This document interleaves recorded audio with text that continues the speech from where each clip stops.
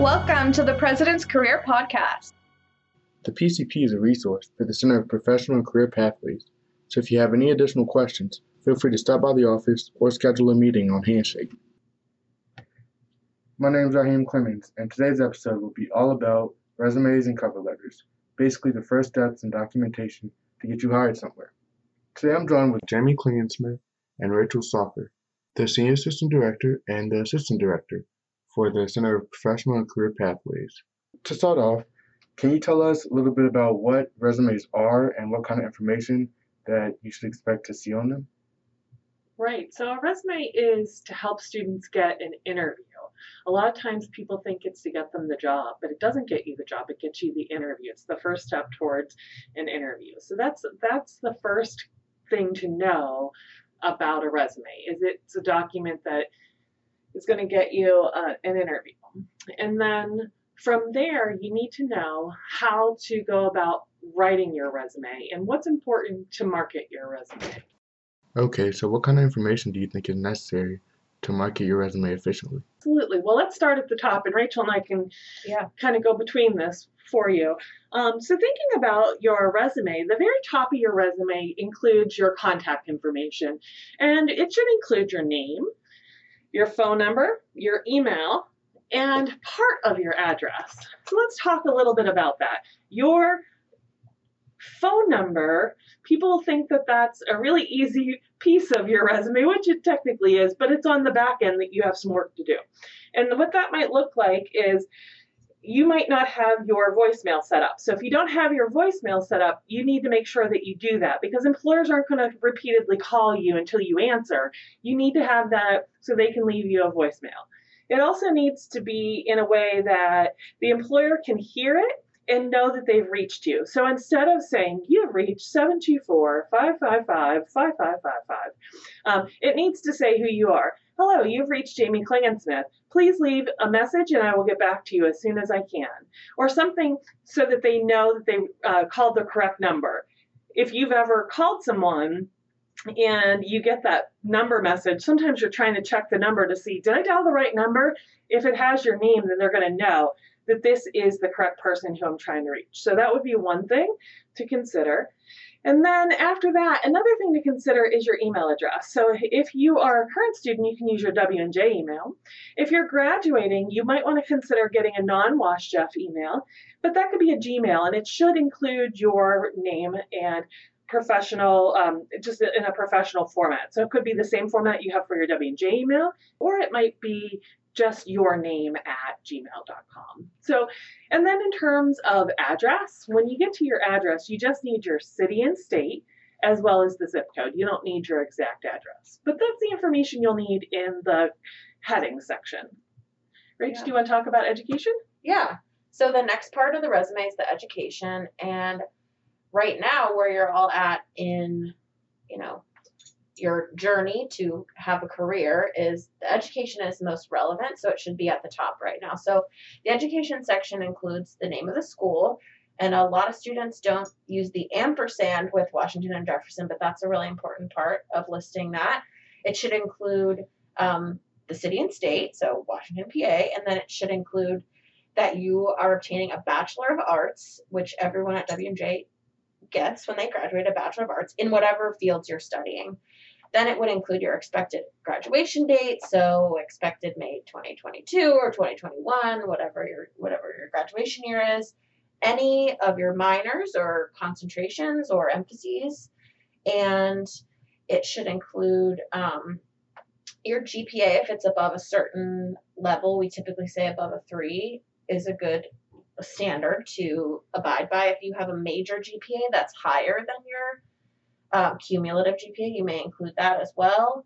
And you might include things like Dean's List. If you have, a small number of honors or awards you want to include on there as well. This is also where you could put study abroad if you have one of those experiences too. Same kind of information, but instead of your degree, you might just put study abroad experience and the time you were there. The one thing I will add to that, if you're an accounting major, you should also include whether or not you intend to graduate with 150 academic credit hours. But most people that won't affect them, but for accounting majors.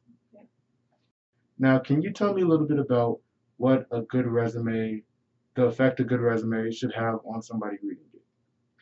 Absolutely. So you want to make sure that your resume is geared towards your reader, regardless of what industry that you're in. So, for example, the next piece of your resume might include what your related experience is, and that might come through an internship, or it might come through your capstone project or in-class research that you've done. So it should just be geared towards the reader and making sure that you are connecting with them and making sure that they see something that they can connect with, because the average time that a resume reader reads for is not much. It's probably a lot less than what you're thinking. So ask yourself, how long do you think a resume reader reads for? And then I'll tell you the actual answer is 7 seconds. So 7 seconds is all you have to make that impression on your reader. Not very long when you think about it. So you want to make sure that you capture your reader's attention at the top of your resume. So that's why you put your education at the top. It's most relevant right now. But after that, it's going to be what else do you have that's most related. So whether that is a project, an internship, research, it's going to depend on your field. So that's what you're trying to get your reader to see, is that most related experience. And that will help you move into the yes pile versus the no pile of resumes. Rachel, do you have anything to add? To know the highlights that you want them to know. So I think Jamie covered that, but I think really whatever you feel is most relevant, and it's okay to leave things off that maybe aren't relevant in that specific circumstance. So really taking the time to tailor it and make sure it is as relevant as possible to the job, and that might take some time, and that might take some more concerted effort on your part to really make it personalized depending on the position that you're applying for. One of the things that you can do is you can look at the position description, think about your experience, and then start making sure that you've gone through and highlighted those things on your resume. So it might not be the same for every resume for every position. It might change depending on what they're looking for. And that's also something to think about, is you want to convey that you can do this job. You want to make sure that you're showing the reader that you have the skills necessary and the tools necessary to be able to complete the job you're applying for. So after your experience, what next should be on your resume? Yeah, so on the resume, after the experiences that you have, and we mentioned, there's some different ways you can categorize those things, you would want to talk about your activities, which could include volunteering, could include clubs and organizations, sports, anything that's outside of, I guess, what you would categorize as your relevant experience for that resume you're putting together. So definitely if you've been in a club or on the exec board of a club, that's information that should be on there. If you've held a leadership position, being able to talk about some of the tasks and things you've done as a leader and ways you've led different organizations is really important. If you're looking to add your volunteer experience, it would be helpful to talk about, the length of time you've volunteered there. If you can track hours, that would be something really important to add as well. Anything that you feel adds a certain, I guess, flair to your resume that would make you stand out and maybe even still be relevant to the position you're applying for. If you're applying for a job in healthcare and you volunteered at a hospital, definitely put that on there. If you want to go into social work and you've worked with, Big Brothers, Big Sisters, that's a really great way to make it show that you have a relevant experience outside of maybe like your work and your internship experience, but that you're working towards a goal in your career and that all these things are sort of adding up to be part of your journey to be in a certain career. Well, a standard resume is one page. You do want to think about what is priority to include. So all the things Rachel was talking about, along with your related experience, other things you might include might be your part-time jobs, your work-study positions, positions at home that you do over breaks. Those can show customer service skills, sales experience. You're looking for the transferable skills in those opportunities so that you can highlight What skills are you bringing to the employer, and what skills are you bringing to this position? But another category you might consider is your Magellan or Maxwell projects that you've done. So they might come under internships, but if it's a project-based Magellan, it wouldn't come under internships, and it might not come under experience. It could come under maybe international experience, or it could come under projects, or it could come under honors. So depending on your other experience might dictate where you put that onto your document. And if you're not sure what to include or what's important because you're trying to stay on one page, you can certainly work with either myself or Rachel to get that down to one page. And sometimes what students have at 2 pages, we can absolutely bring back onto one page. So that's something to keep in mind where you're struggling to format it to get it onto one page. We have certain techniques that we can do to help you format it differently to get it back to one page. And a couple other tips to consider. You do not want to use a template when creating your resume for a number of reasons. One of those reasons is that it's nice to format the first time you create a resume with a template. Everything gets put in its right place for you. But anytime after that you need to update the document is no longer created for the information that you're putting into it. So it's going to be a fight every time you need to make a formatting change. So that's something to think about. That can be a complex problem for you. So yes, everything has a place at first, but a resume is a living document. So you're going to always be making changes. So format that's flexible would be something like Word, using Word or Google Docs, that you're able to use that. And then you can use tabs to help things stay in place. And Rachel and I are happy to show you how to use the little tab box if you're not sure how to do that. Another thing to consider as you're writing your resume is employers are using what's called applicant tracking software. And as you think about applicant tracking software, it's using an algorithm system to evaluate your document. So as you upload your resume into any of those application systems that you've applied for, you complete that long application process, you upload your resume, it doesn't actually start with a human reader in most cases. In most cases, it starts with applicant tracking software where it evaluates it and scans for keywords. And if you meet enough keywords, you'll get put into the virtual yes pile or the virtual no pile, depending on if you have enough keywords. So if you do meet that and you get in the yes pile, then you have your whopping 7 seconds to go ahead and impress the human viewer. But you have to get past the applicant tracking software first. So that's something you want to think about as you're thinking about tailoring your resume and what you're deciding to put on it and the keywords that you're using. You might have different keywords that you just change out for each application depending on how the position is describing them. It might be social media versus social networking, for example, might be just a little switch, but you want to make sure that it matches what the employer is actually asking for. Another reason that you don't want to use a template is because sometimes applicant tracking software have difficulty reading text box and other background information that are happening in a template. So you want to make sure that you don't have any of those in your document.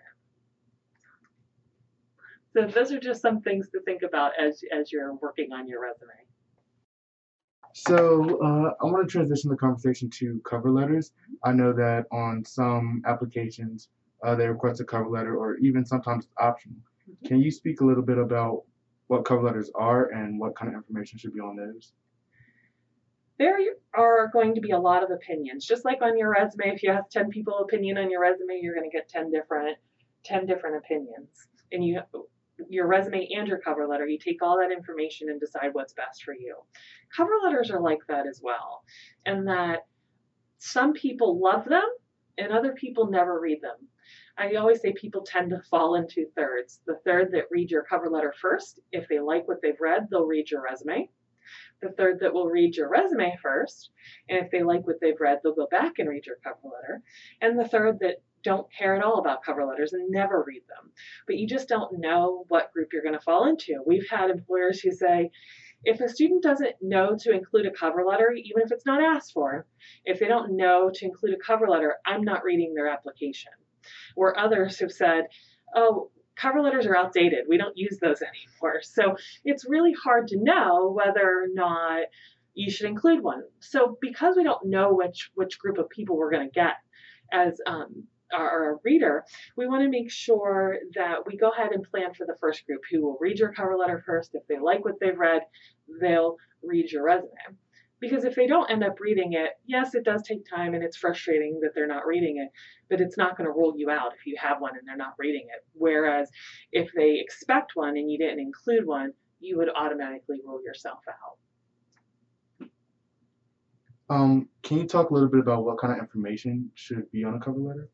Yeah, so a cover letter should tell the employer or whoever's reading the letter something that's not on your resume, something that goes beyond what you have listed and ultimately tells a story about you and your experience and how it relates to the position and what you can bring to the position. So thinking about formatting the letter, and Jamie can fill in parts that I might miss along the way, but the first paragraph is going to be an introduction to you, where you're at with your education or your experience, things like that, how you learned about the position, and a little bit about what you would bring to the position and why you're interested in it. Anything I missed there in that first section that you would include? The only thing I would add there is if somebody is recommending you apply, that would be where you would add that information.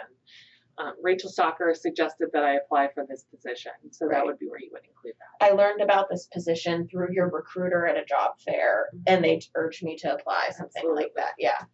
So then the next paragraph or two, depending on how much you include, would be information about your experiences that goes beyond the bullet points that are on your resume and tells the reader a little bit more about why you're a good fit and again tells a story about the experiences and how they relate to the position you're applying for. So you may talk about a specific project you worked on and kind of the results of that, maybe more in depth than you got to do on your resume. I think it's important that it still relates to what you have on your resume, but maybe goes beyond what is listed there implicitly. I think any kind of information you can include that talks about the skills that you have and ways in which you have used your experience and your knowledge to improve on something. If you can talk about statistics about, you improved X number of things or quantity type things, you could include that as well. What else? Absolutely. You want to make sure you're writing towards your reader again, because they don't take a lot of time if it's not relevant. So you always want to write most related to your reader to least related to your reader. Look at what they're asking for and what you have. Pick out your top few things that you want to expand on, like Rachel was saying. So if you know that they're very interested in the research that you did and that's very connected to the position, that would be where you'd want to start. But you don't want it to be a relisting of your resume. To Rachel's point, they already have your resume. They wouldn't need the cover letter if it's just a list. This is an opportunity for you to really expand and show them beyond those listings and in a story way to make it more interesting to your reader. They read a lot of documents, so you want to make sure that it tells about your experience in an interesting way. So you might have one or two paragraphs in the body. It just depends on how much you have to say. So the first one could be about your experience, and the second one might be supporting information, maybe about your leadership role in a student organization. For example, if you're applying for a business or finance position and you led your student organization and you managed a budget of $15,000, that would help them to see how much you've worked with and what you've done to track and maintain that information. So something that you can think about is, again, just thinking about most related to least related to your reader and not including everything.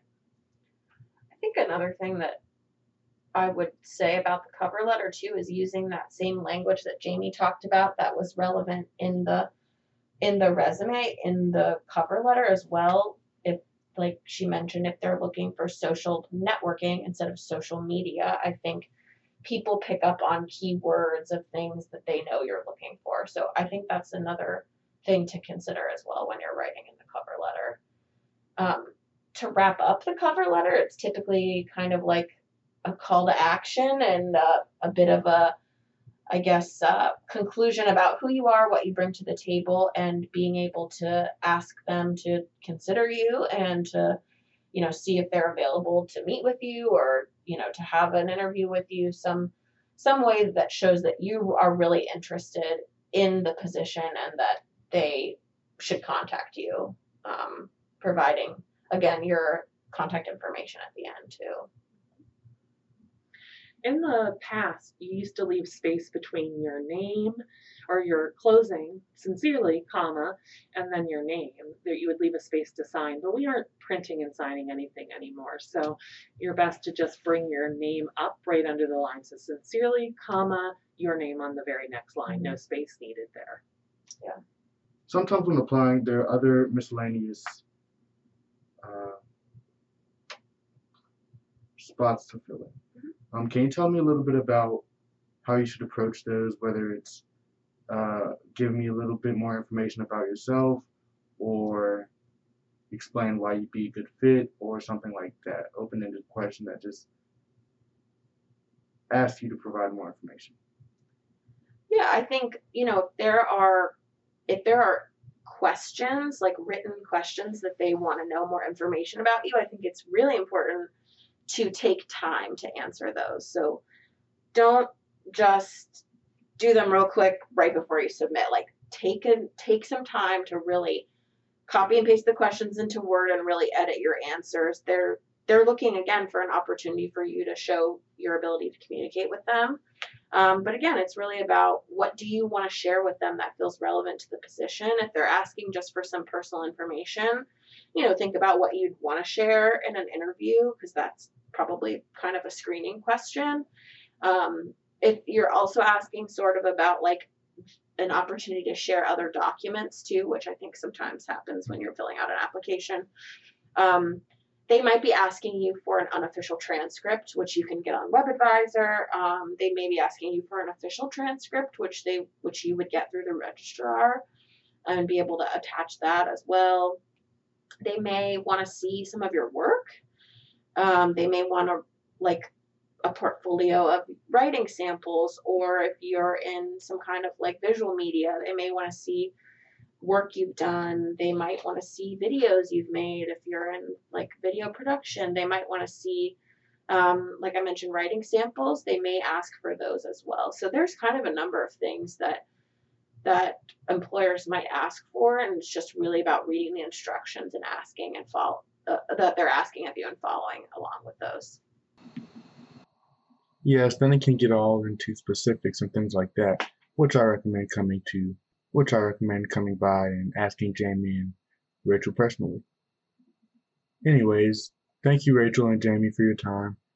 And if you have any other questions, don't hesitate to schedule a meeting on Handshake.